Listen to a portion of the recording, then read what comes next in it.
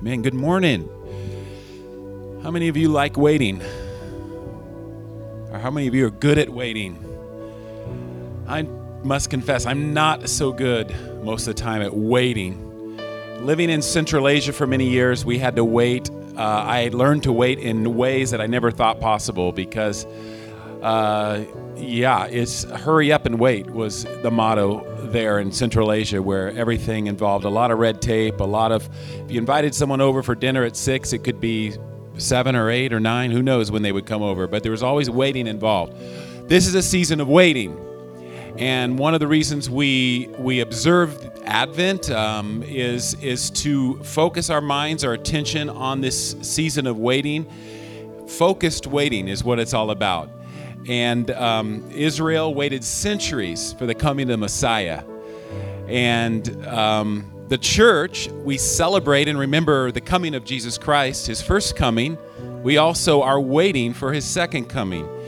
So a lot of this process of observing Advent is focusing our waiting, because God is faithful to his promises. He keeps his promises. It says in the scriptures, in the Galatians 4:4, in the fullness of time, God sent his son.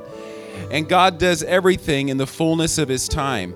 And so this little wreath down here with the candles, it just represents some themes that we're going to observe starting today. And the first one being today, expectation.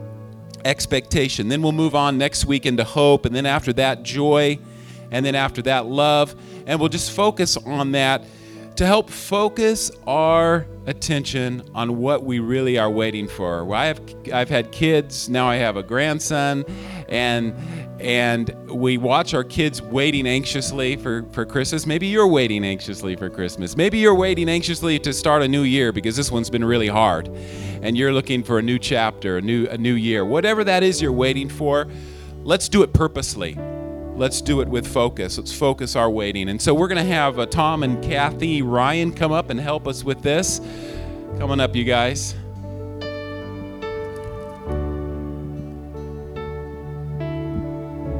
bless you guys.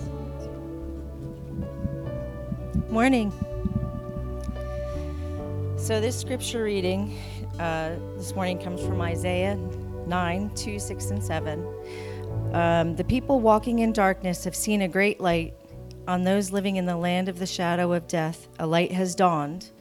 For to us a child is born, and to us a son is given, and the government will be on his shoulders, and he will be called Wonderful Counselor, Mighty God, Everlasting Father, Prince of Peace. Of the increase of his government and peace, there will be no end. He will reign on David's throne and over his kingdom, establishing and upholding it with justice and righteousness from that time on and forever. The zeal of the Lord Almighty will accomplish this. Good morning, church family. This morning we light the first Advent candle. The light of the flame symbolizes the illumination of Jesus the Messiah in our lives. The disciple John tells us Jesus Christ is light. In him there is no darkness at all. This Christmas season, let the light of Jesus the Messiah shine out of darkness. Let his light shine into our hearts so that we may have the knowledge of the glory of God. And now pray with us. Heavenly and gracious Lord, may your incredible blessing be upon all of us this Christmas season. Let your light shine upon our lives, driving out the darkness around us. May the joyful good news of Jesus and his coming transform our lives and give us hope for when he comes again in his power. Amen. Amen. Amen, amen. Thank you, guys. That's awesome. Love you. Amen. Thank you, Tom. Bless you, sir. Amen. God's good. Amen. Hallelujah. Praise the Lord. Yeah. Amen. Well, let me just say this while my buddies bring up my iPad. Hallelujah. Let me just encourage you. It was a blessing to go Tuesday down and see Pastor Jack as I was praying and I've been writing this lesson out and really going in advance and actually, as I said last week, putting this into a teaching syllabus, the whole thing on the Holy Spirit completely and the church and spiritual gifts. And really, and I don't know how I started it, but just in what the Lord had put on my heart. But we're thinking in this holiday season, everything we think about is gifts, and we receive gifts. And the greatest gift that we have received is the Holy Spirit.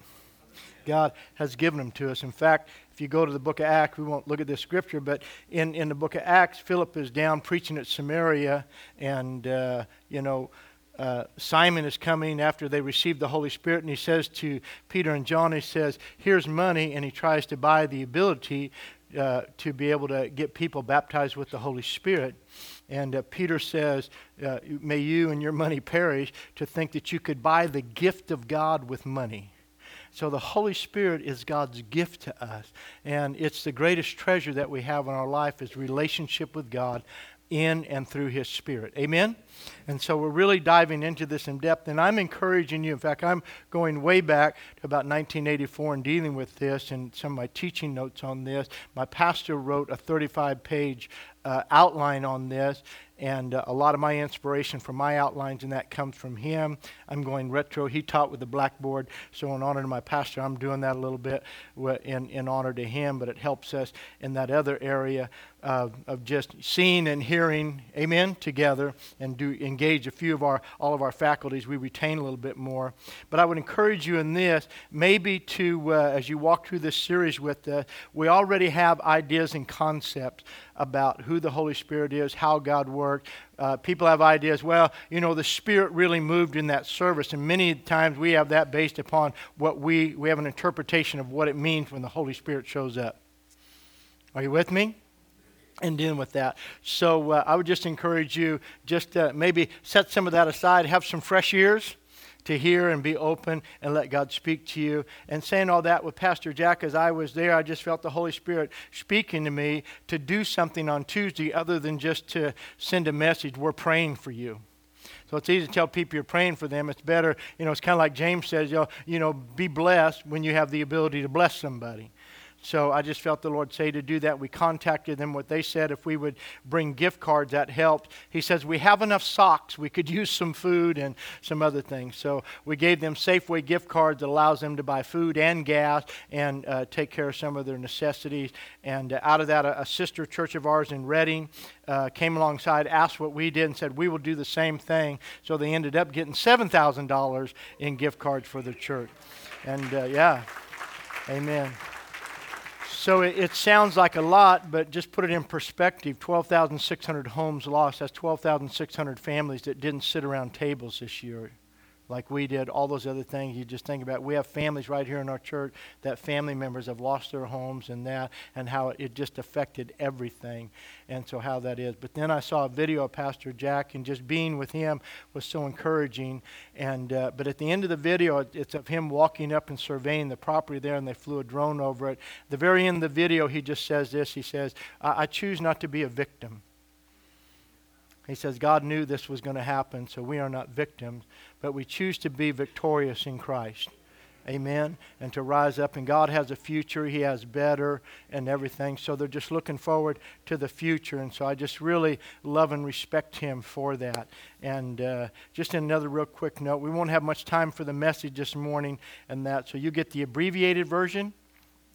And but in that we'll cover some territory that the Lord has for us. But our Christmas program will be on December 16th, and it's going to be "The Light Has Come" is going to be the title of our Christmas program, and that we're going to have our children involved in those areas and some things that we're doing, some testimonies. But just think about it. As soon as people start decorating for Christmas, what's the first thing they put up on their house? Light. Well, they put a tree in there. Hopefully, they don't put a tree on their house, but they put lights on their house. We go around, we look at the lights. It's all about the light. And Jesus is called the light of the world, that he comes in, and so he is the great light of the world. And so we're going to be celebrating the light of God that's come to us. Amen. Hallelujah. If you have your Bibles, open up to 1 Corinthians chapter 14, and we're going to read from there in a minute. But before we dive into this morning, David, you have our scripture, our confession? Hallelujah. Did you bring your Bibles? Amen. Say this with me. This is my Bible. I live by its truth. I walk in its light. I rest in its promises. I am empowered by its love. I overcome by the faith produced from receiving this seed sown into my heart. Father, I thank you in these next few moments. You will move in each and every one of our lives with fresh and clear understanding and truth. Holy Spirit, we ask you to be the teacher. Bring your clarity and your understanding and your truth to bear in our lives. In Jesus' name, somebody said, Amen. Praise the Lord. So our goal is, in doing this, and last week we tried to show you some areas and walk through. If you missed that, I encourage you, you can go to our Facebook page or you can go to our YouTube channel and just type the church's name in there. And we post the videos that we make. They edit them, put those up. Or on the website, you can listen to the podcast. But last week we laid a foundation for you. And the main part of this is that we are called to be a people of the Spirit. And what we've learned, we can learn how to do church naturally, but we were never supposed to be natural people. And part of the introduction to this whole lesson, and when it'll be in the book, it talks about this. With the resurrection of the Lord Jesus Christ, when Jesus left and after the resurrection, the Bible says that the disciples just went back to their boats. They went back to what they do naturally. And when we don't understand the things of the Spirit, we don't know how to walk in the Spirit or live by the Spirit, be led by the Spirit, we go back to doing just what comes natural. And we do nice things for the Lord, but that doesn't mean that we're really being the church that He ordained us to be. So I want you to think about some of these terms. Pardon my handwriting. This is just for visual, so you pay attention while I'm talking to you. Amen. But we're called to walk in the Spirit, pray in the Spirit, be led by the Spirit, be filled with the Spirit, be taught by the Spirit. He's our teacher. And John said an interesting thing on the Isle of Patmos, Revelation chapter 1. John says, I was in the Spirit on the Lord's day. I was in the Spirit on the Lord's day. And so I would just ask you this morning, when's the last time we really thought about what those terms mean? When was the last time you just really knew you were in the Spirit? Just you in the Spirit. Did I know that? When do I know that I'm walking in the Spirit? How do I know that I'm praying in the Spirit with the Spirit? And so these are all real distinctions that belong to our life. This relationship we have with God is a spiritual relationship. And church is supposed to be more than just listening to sermons. It's not about sermonizing. Paul said this, we want teaching, we want clarity, we want understanding, but we need the presence and the power of God in our life. Paul said it like this, I did not come to you with enticing words of man's wisdom. I came to you in the demonstration and the power of the Holy Spirit so that your faith would not be in the wisdom of men, just in the words of men, but in the power of God. We're supposed to be a people who have faith in the power of God. Can you say amen? And so in that standpoint, Paul said also, he says, I'm going to come back to you in Corinth there, and when I come, there are people who are all puffed up saying that I'm not an apostle, I'm not there. He says, I'm not going to know their words, I'm going to know their power. And he said, the kingdom of God is not in word, but it is in power. And so there's a power that belongs to us, and that power is in the presence of God. And that's where we're supposed to live. So when we ask ourselves, man, what does it really mean? Am I being led? Sean says, all those that say, Lord, Lord, won't enter the kingdom, but as many as that do the will of the Father. Well, that means that I have to be led by the Spirit to know that I'm in the will of God. I'm walking in His will, that He's taught me what His will is. And so all those things are available to us. So look at your outline. I don't have time to read 1 Corinthians chapter 12 with you, but it's there. But it basically says this, and I just want to cover this first point. It says, but the manifestation of the Spirit is given to every man. The manifestation of the Spirit is given to every man to profit withal. So God gives to every person who comes to Christ, every person who is born again, the promise of God is that you would be given the manifestation of His Spirit. And then he goes on to list in there, in your outline, the 9 gifts of the Spirit. Word of knowledge, word of wisdom, discerning the Spirit, tongues, interpretation, prophecy. I have them out of order. Faith, gift, miracle. All those things working in our life, healing, miracle, working in our life. But for you and I, that is the Holy Spirit, the manifestation of the Spirit is given to you. He has 9 distinctions on how He manifests Himself. And then it ends saying that he gives to each one individually as he wills. And so the gift or the manifestation of the Holy Spirit works according to his will in our life. What we do is we have this great capacity for shrinking God. We come up with the idea, well, and we say, my gift is. I've had people tell me over there, my gift is this, my gift is that. Well, God didn't say he gave you a gift. He said he gave you the manifestation that is expressed in 9 different gifts.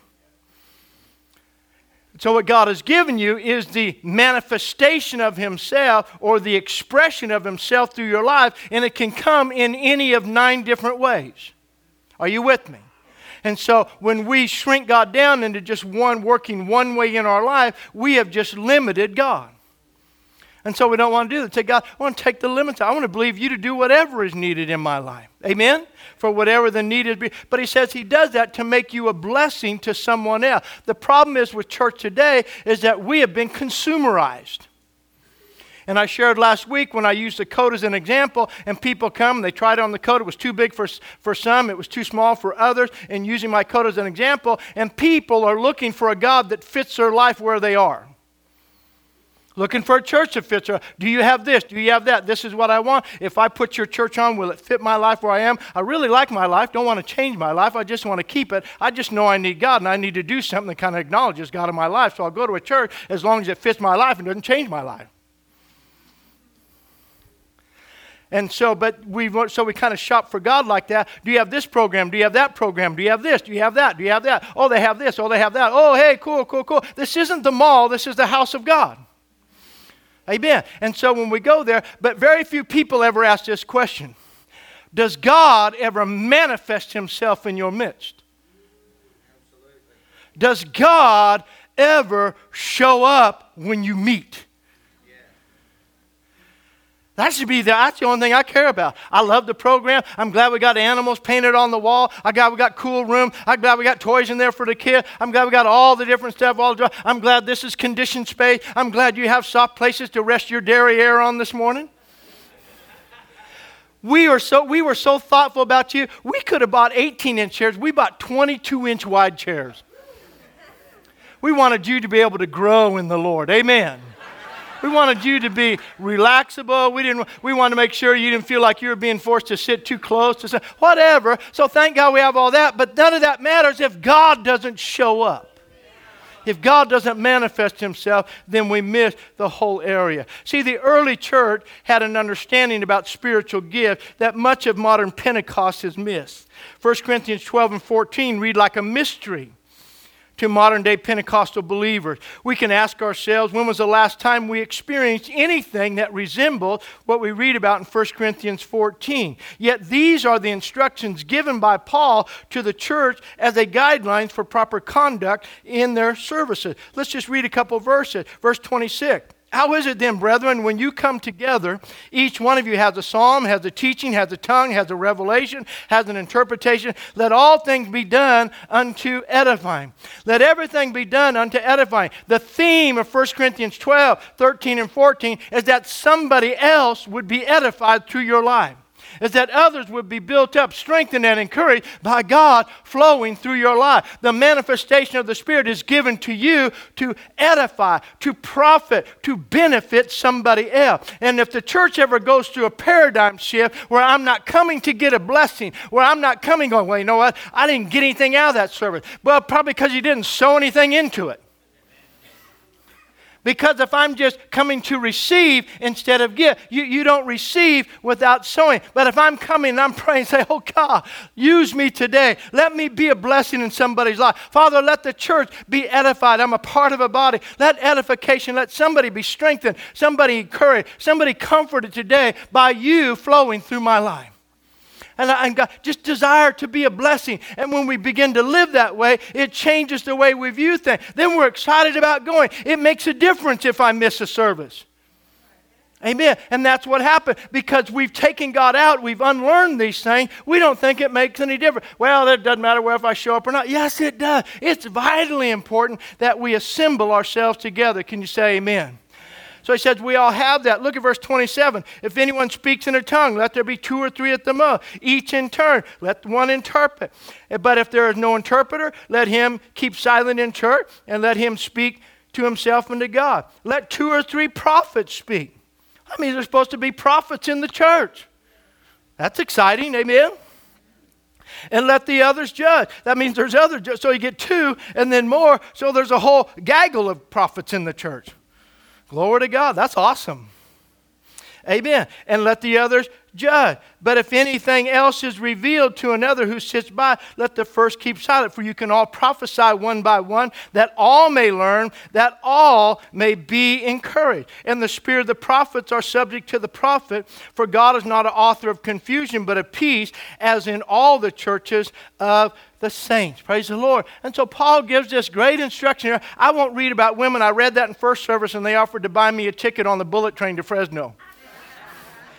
Amen. So I'll skip down, all right, to verse 37. If anyone thinks himself to be a prophet or spiritual, let him acknowledge that the things I write to you are the commandments of the Lord. Listen to what Paul said. I'm writing to you the commandments of the Lord, that the church is supposed to be a spiritual church with the Holy Spirit manifest in its midst. And when you come together, the members have the presence of God and the gifts of God operating through their life. And we're edifying ourselves in love. Are you with me this morning? So at the beginning, we gave you on this, and we talked about last week about we being people of God's voice. And God begins to speak to man. God up here as Spirit begins to speak into the hearts of His people. You are born again, and God fills you with the Spirit. He breathes again His life in you, and you become a living being. And once again, we are people of the voice. And as I said last week, God always speaks to your spirit. He never speaks to your head. He speaks to your spirit. But we're supposed to be people of the Spirit who live by His voice and are led. All this takes place in our spirit, not in our heads. We're not figuring this out. We're living out of that. And many times to be in the Spirit, it means that I go inward, not outward. Are you with me? That my attention, I begin to look inward into the Holy Spirit. The life of God is in me. God lives in me. So I'm not trying to reach God outside. God, when you're born again, He places His life, His Spirit on the inside of you. So God now dwells in you. You are the temple of the Holy Ghost, Paul tells us. So He's dwelling on the inside of you, and now we live out of here. So God is operating out of you. Jesus said, out of your innermost being flow rivers of living water. So this amazing gift of God begins to flow out of us of rivers of living water. And to operate in this area, all of this is happening below our brain. What happens is we try to figure this out, but God speaks into here, and out of this, understanding will begin to come up, and in here, then we'll have the renewing of our minds. Amen? And we allow God to work. But if you're trying to figure God out in your head and then have Him flow through your life, it'll never work. God works by His wisdom, not by our understanding. And when I accept His wisdom, He brings clarity to my understanding. Are you with me? So think about that. What happens, though, is that Adam and Eve heard the voice of God. They sin. They run and hide from God. You can see it in your outline here. When a man's heart is not right with God, he hides from His voice. Jesus came to cleanse and to heal our heart so that we would no longer live in fear and hide from the voice of God in our life. He came so our fellowship with God could be restored and we could walk with Him in the cool of the day, hearing His voice and not feeling naked and exposed, but covered and clothed in the righteousness of His blood. Adam and Eve hid because they were guilty and they knew their choices had caused a breach in their relationship with God. But God is calling to them and He's asking, where are you? God is always calling us into reconciliation with Him. He created you to be with Him. You were created for Him and for fellowship with Him. And that's where He wants you. So then we come to the church. The church was to correct these problems and to bring God into the now of men's life. But first a change has to take place inside of man. 1 Peter 1 tells us this change begins with the new seed sown into the soil of a man's heart, a living seed that produces new life. So you're here and the world is here, man is out here, and man is lost without God. But then we hear the word faith comes by what? hearing and hearing by the word. So we hear the word of God, we believe the word, and that life is sown in us, and we become this now a spiritual being. God breathes again his breath into our lives, and we begin to live out of our spirit. And Jesus told Nicodemus, it is the living seed that produces the new birth. 2 Corinthians chapter 5, verse 17 says this new birth produces a new nature. So you and I are created to live out of this new nature. We're supposed to be living from here. This new nature is inside. You're still the old guy. That's why people don't understand ministry. How you been? Because I'm just Don with a gift.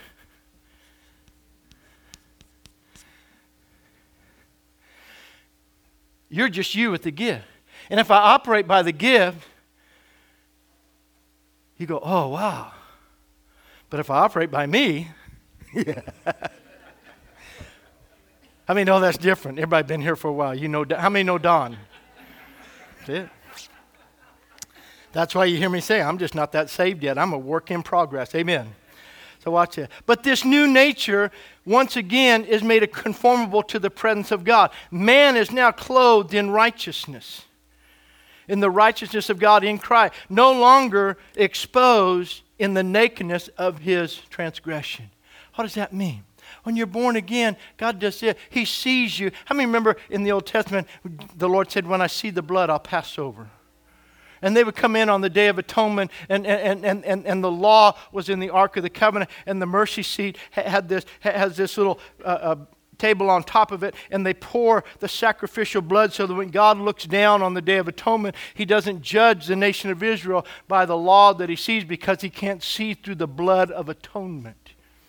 And so the blood says that I'll pass over and I'll forego my judgment. Because of the blood, I will withhold my judgment. Then when Jesus came, God is no longer holding off the judgment, but now he has washed us and cleansed us by his blood. Amen? And you are now clothed with the righteousness of God, and he separated you from your sin. But then this new spiritual nature is to be joined with other members or believers, creating a kingdom called the church, the body of Christ in the earth. A glorious church because it is alive in the Spirit. The church is to be alive with his Spirit. It's not supposed to be an organization. People say, oh, I don't like organized religion. I don't either. I like a living church. We weren't called to be organized religion. We're called to be the body of Christ. So let me represent it to you like this. God says, I have a body in the earth, and this is called my church.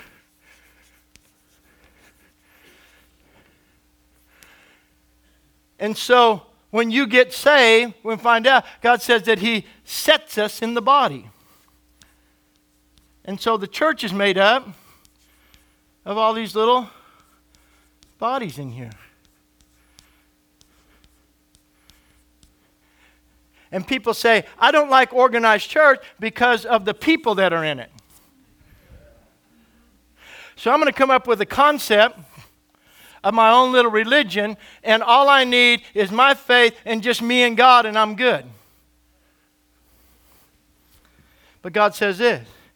See, history gives us account about the kingdom, man's kingdom. Then they've reached all around the world, but the Bible describes God's kingdom as this is the body. Look at in your outline, 1 Corinthians 12. For as the body is one and has many members, but all the members of one body, being many, are one body, so also is Christ. So this is the body of Christ in the earth. God says, I have a body in the earth. And Jesus is the head of the church. And you and I are members of his body in particular. Read on with me. Whether Jews or Greek, for God has many members, but all the members of one body, being many, are one body, so also is Christ. For by one Spirit we are all baptized into this one body. We are all baptized into this one body. Immersion. To be baptized is to be placed in. You're baptized in water. You're placed in the water. In Christ, you're baptized into the body of Christ. He doesn't leave you out here floating around as Joe individual. If your name is Joe here, I'm not pulling. Joe Penzica's here. I'm not talking about you, bro. You're awesome. Amen. Watch this. Your name is Billy Bob, okay? Doesn't leave you out there. Watch this. Where's Billy Bob? Oh, I'm sorry. All right. So look what he said. Whether Jews or Greeks, whether slaves or free, all have been made to drink into one spirit. For in fact, the body is not one member, but many. The body is not one member, it is many. And every person that gets saved, but this is what we've done because we're in a consumer society. We're in it's all about me society. We think that all I have to do to get saved, all I have to do is read my own Bible, all I have to do is have my own devotional life, all I have to do is be good before God, and it'll all be all right. But Sean read that scripture. Many will say, Lord, didn't I do all these great things? Well, you never did. Now, why? Depart from me, you workers, for you, I only do, only those who do the will of my Father. Now what? So it says here that the Holy Spirit puts us in the body. So God says, I'm supposed to be in a body, but I don't want to do that. I want to do my own thing. So my own thing that's not connected to his body is my thing, not his thing. So now I come back to here. Am I being led by the Spirit? No, I'm being led by my own idea because I don't want to be changed. I don't want to live out of my spirit. I want to live out of my mind, my will, and my emotions. And my emotions, I've been offended by some of these people in here, and emotionally, I don't like being around them. I have an attitude about them.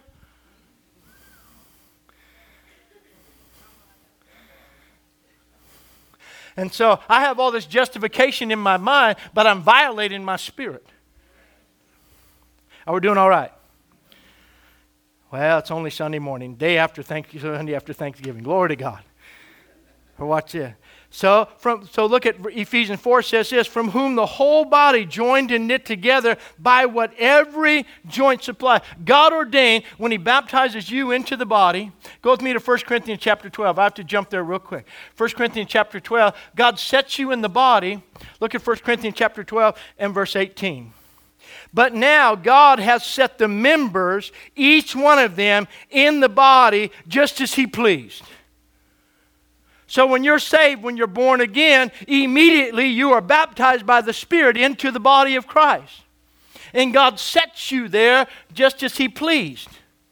And when I'm set there, being set there by him means that that's where I fit and I function to my fullest potential in Christ. It's not where I want to be. Well, I want to be. I think I should be. I should be there. No, God said, I set you right here. Because first of all, this isn't about you. Listen to me. You live in a society that tells you everything is about you. It's your emotions, your feelings. How does that make you feel?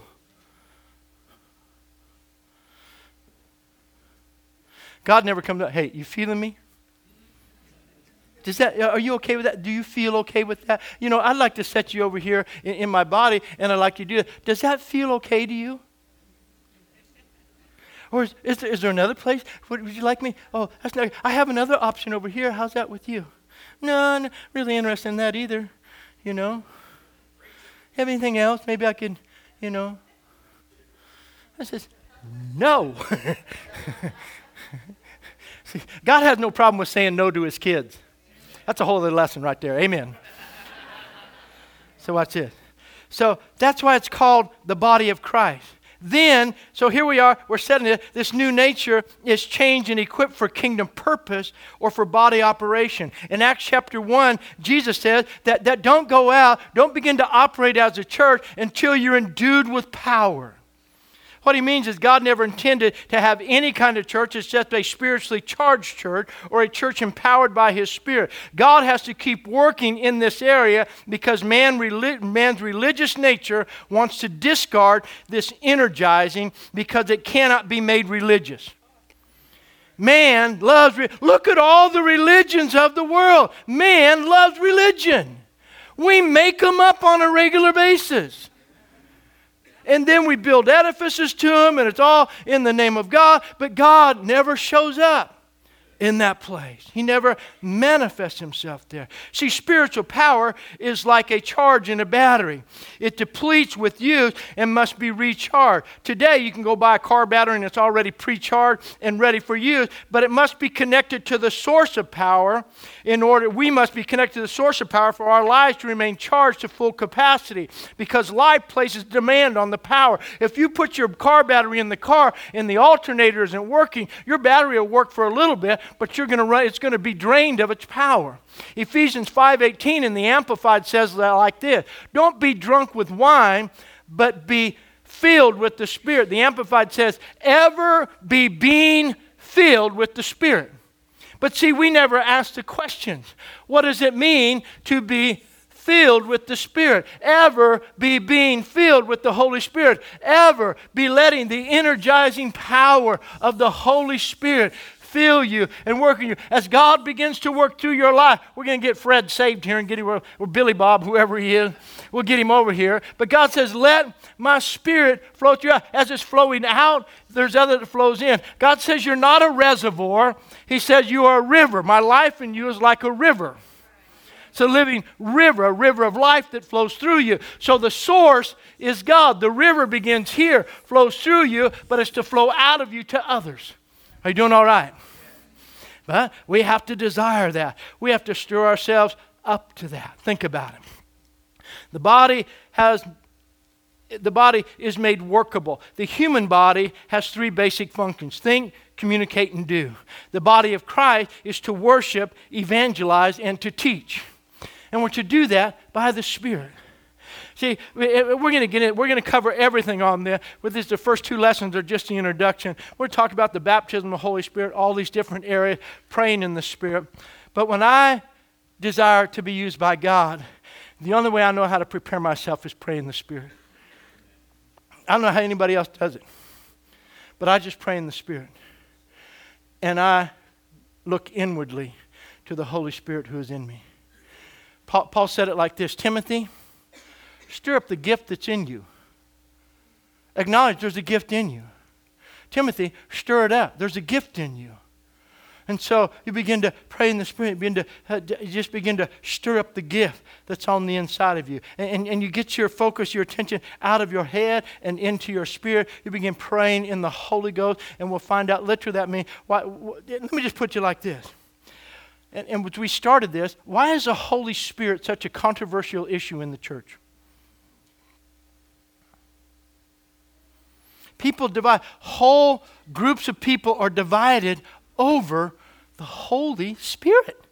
Are you kidding me? God's gift to men, God's chosen expression of himself. Well, I don't believe he does this. I don't believe he does that. I believe God does whatever he said he did. Amen. We just take God at his word. But people will divide. People will fight over it. People will excommunicate people out of their families over it. I mean, this gets down. But why? Because this is one thing that the devil doesn't want in the earth. The devil doesn't want God getting into the lives of people believing God and allowing him to flow through him, because he has no power and no authority here. Everything Jesus did, he says, all power and authority is given unto me, and I'm sending you. And how God has been, we read it last week, the same way the Father sent me, I'm sending you. And the devil says, man, if this guy ever gets over here, if he ever gets out of his mind and gets rid of his ugliness, his bitterness, his resentment, and gets over here and allow God to set him where he belongs, he becomes a part of the body. I can't stop it, and he does damage to my kingdom. So he says the one thing the devil doesn't want is the body assembled together with the life of the Spirit, with Jesus as the head, and functioning in the earth with manifest power. Are you doing all right? So, Bill, if you'll come back, please. See, the members of the body are given, here it again, I jumped ahead, but the members are given set places by the Holy Spirit, but they must be equipped and made workable. The ears are made to hear, the eyes are made to see, the arms are made to be mighty to do, but all by spiritual gift. Listen to what Paul said, the manifestation of the Spirit is given to every man. And then he goes on and says, God, that we're baptized into that body. So the Holy Spirit working in it, and He gives us set places. But He gives set places, not according to my abilities, but a set place where His manifestation works through my life. That He has a place where I'm set, that I edify the body. And I live saying, God, show me how to edify your church, how to cause the body to be whole. Amen? And so that happens. Because the church without spiritual gifts is like ears that don't hear and eyes that don't see. The final step comes in Ephesians 2, and I'll read it to you. It says this.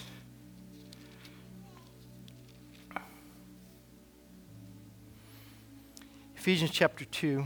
I went to Colossians, I went too far.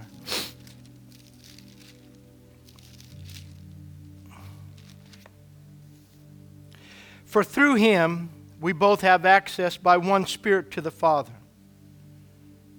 For through Christ we both have access by one Spirit to the Father. We're going to touch on that, on the Trinity of God also.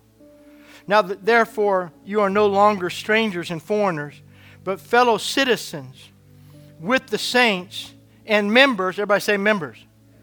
So I'm no longer a stranger. I'm a member and a citizen of the household of God. But God says His house, His church,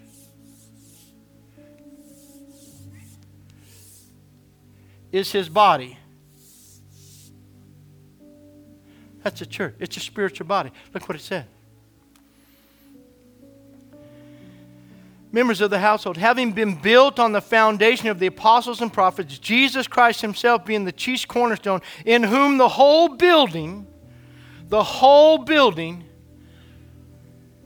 joined and fitly framed together, watch it, grows into a holy temple in the Lord,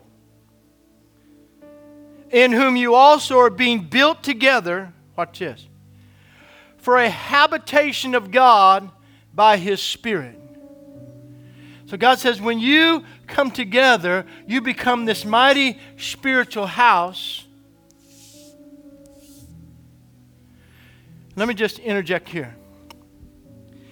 When God speaks of the church and the earth, He calls us one man. When God speaks of Israel,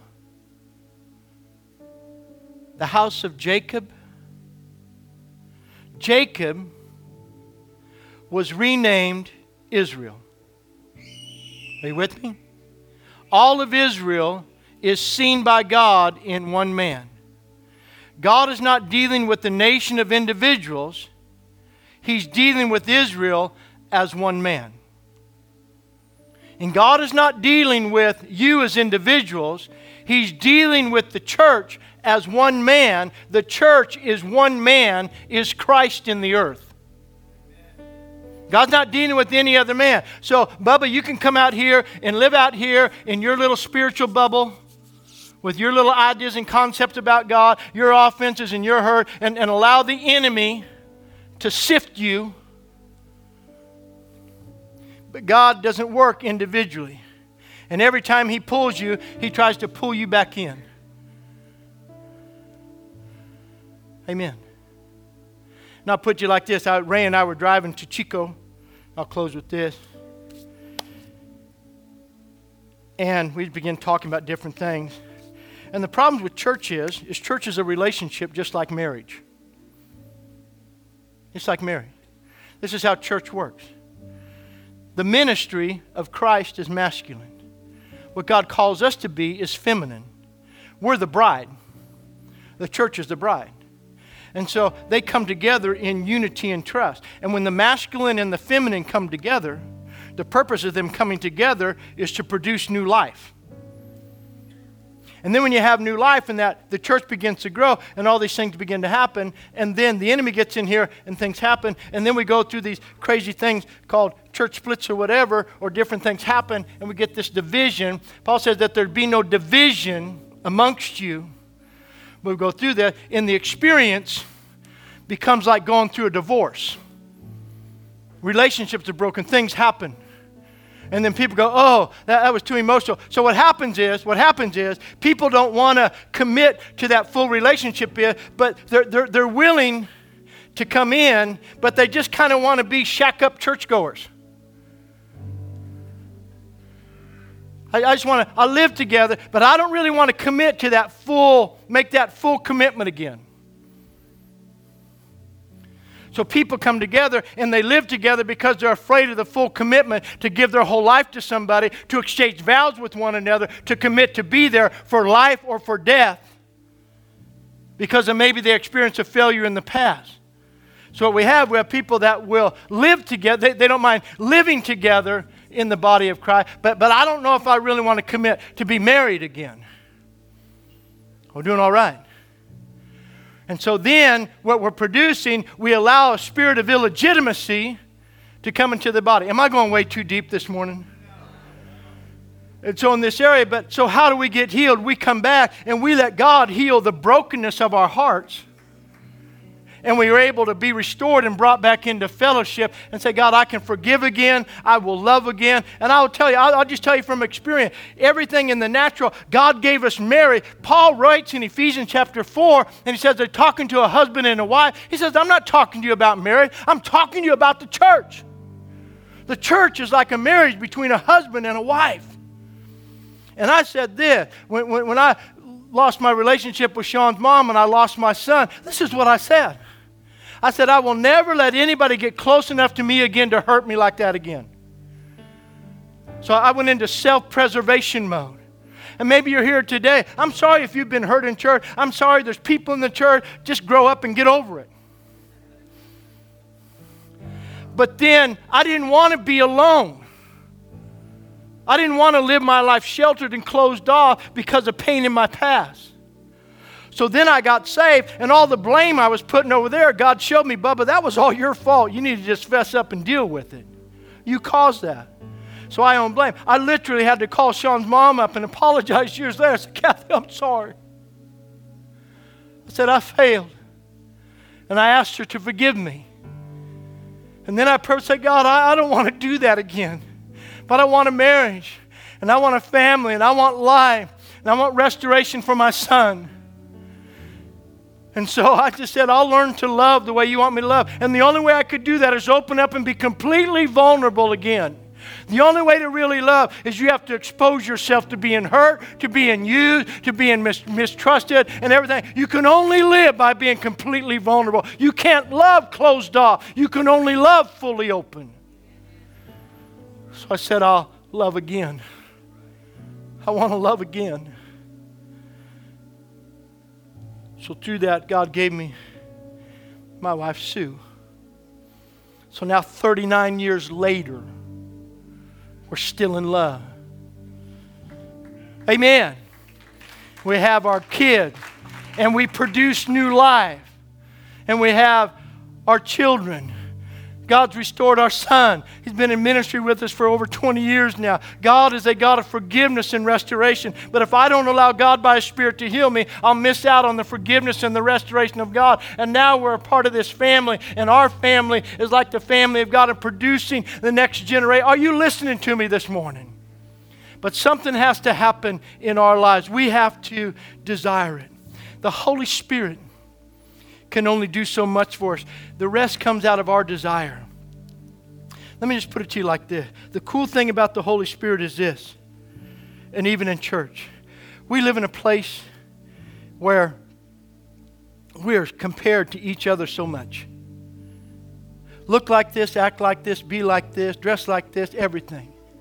And then we're always being compared, so we never feel adequate in ourselves. This is what God said. God said, I'll make you a part of my church and I will remove all peer pressure. The church is the safest place in the world to be because there's no peer pressure in the body of Christ. Because God doesn't use anybody. God is not going to use any one of you based upon your gifts, on your abilities. He's going to use you based upon His gifts working through you. Everybody's equal. This is not a competition. Kingdom economic and kingdom structure is not worldly structure. But our minds are so naturally conditioned. We are so conditioned in our minds by this world that it chokes off the flow of God through our lives. God says, this is what I'll do. I'll give to every man, I will give the manifestation of my Spirit. And I will cause every person to be a member that brings edification to the whole. Every member. How is it when you come together? Every one of you has something to give. God gives you your greatest value by placing His life and His Spirit inside of you. Would you stand with me this morning? But like I said, it doesn't come easily or by accident. In 1978, I gave my life to the Lord. I went into prayer room at New Life Assembly. I knelt down.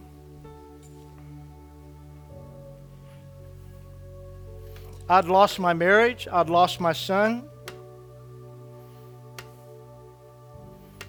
The sad part about that is that I'd purposed, as a result of failures in my dad's life, in that my mom and my dad's marriage broke up when I was about 2.5. So I grew up my whole life with a great stepdad and things happening, but my dad never being a dad. But through all that brokenness that comes with divorce, when I got married, I said, I don't want that for my kids. But I wasn't doing the things that produce marriage. I wanted a woman who would conform to me, who would like everything I like, who would do everything I wanted to do. I don't really care about learning anything about her. I just wanted everything to be about me. So we never became one. Never was a giving of myself to her in that. So when all that broke up, I was shattered because what I never wanted my kid to experience, I had brought into their life, my son's life. So when I knelt down to pray, I just said, God, I've messed my whole life. I have nothing to give you. But if you'll take my life, I'll live for you the rest of my life. I'll go wherever you ask me to go. I'll do whatever you ask me to do. I'll be whatever you want me to be. And I'll say whatever you tell me to say. And I just purposed from that moment on, I would live for God. And then I just went on an adventure, say, God, I just want to know you. So I started hearing my pastor teach. Father, I want to know you. I want to be used by you, God. You're all I have. I'll live for you. And I found out that when you say yes to God and His purpose for your life, you don't have to chase everything else. God loves us so much that He puts His blessings in your life. You don't have to buy the book, 7 Ways to Get Blessed. Because He blesses you to do His will. God blesses His people. He loves His kids. As much as you love your kids, He loves you. So you find out, God, I'll just live for you. God, use me.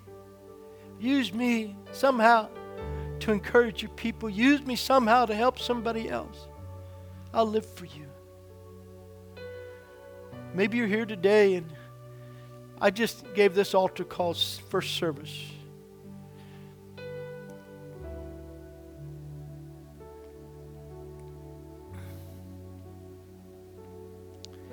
You can just do church. Or you can say, God, I want to know what it means to walk in the Spirit. I want to know what it means to be led by the Spirit. I want to know what it means to be taught by you. I want to know what it means to be in the Spirit. I want to know you. I want your voice in my life. And you just make a commitment and a vow to God to pursue Him. To lay aside all your thoughts and concepts and just say, God, I just want to know you and walk with you. If you're here and you want to go on this journey with the Holy Spirit, this is a prayer I can't pray for you. I can pray for you, but I can't pray this prayer for you.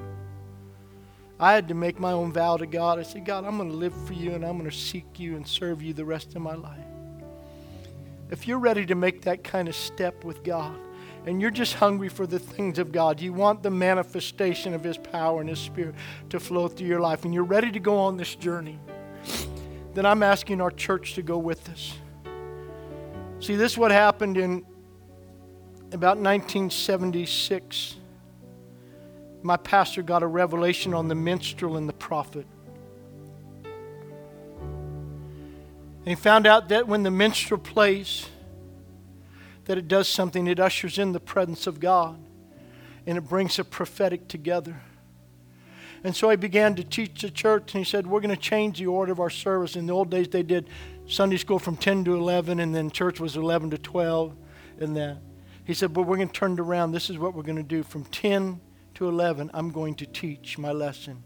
And then from 11 to 12, the minstrels are going to pray. And then we're going to allow the Holy Spirit to move. And if God doesn't show up, we're going to go home. And so in that 11 o'clock hour, they would just wait on the Holy Spirit.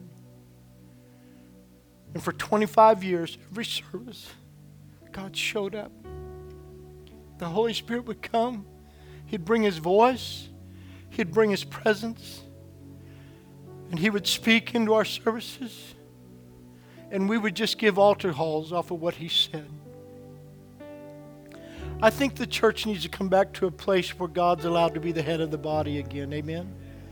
So if you just want to go on this journey with me, say, God, we want to be your church, your body in the earth. And you just want to make a commitment to the Lord, I'm just going to ask you to step out and come to this altar right now. I know we've gone a couple minutes long. Please, let's just take a moment and say to God, God, I'm just seeking you. I'm saying yes to you. Holy Spirit, I need you in my life. I'm going to seek you. Maybe you just need to say that, God, I'll go wherever you want me to go, do whatever you want me to do, whatever it is you need to say to God. Just say, Lord, I want to be used by you. I let go of all my ideas, my concepts. Maybe you're here today and you've been hurt, you've been wounded, you've been through the divorce of church problems and hurt and heartaches. Maybe you've been content just to kind of hang out at church, but not really commit because of the pain of the past. You know, I don't want to be hurt like that again in church. I don't want to go through that. No, you're just willing to say today, you know what, God, I want to love again. I want to love again. I want to know what it's like to really be in love with you and in the church and life and fullness. So if that's you in any way, just come.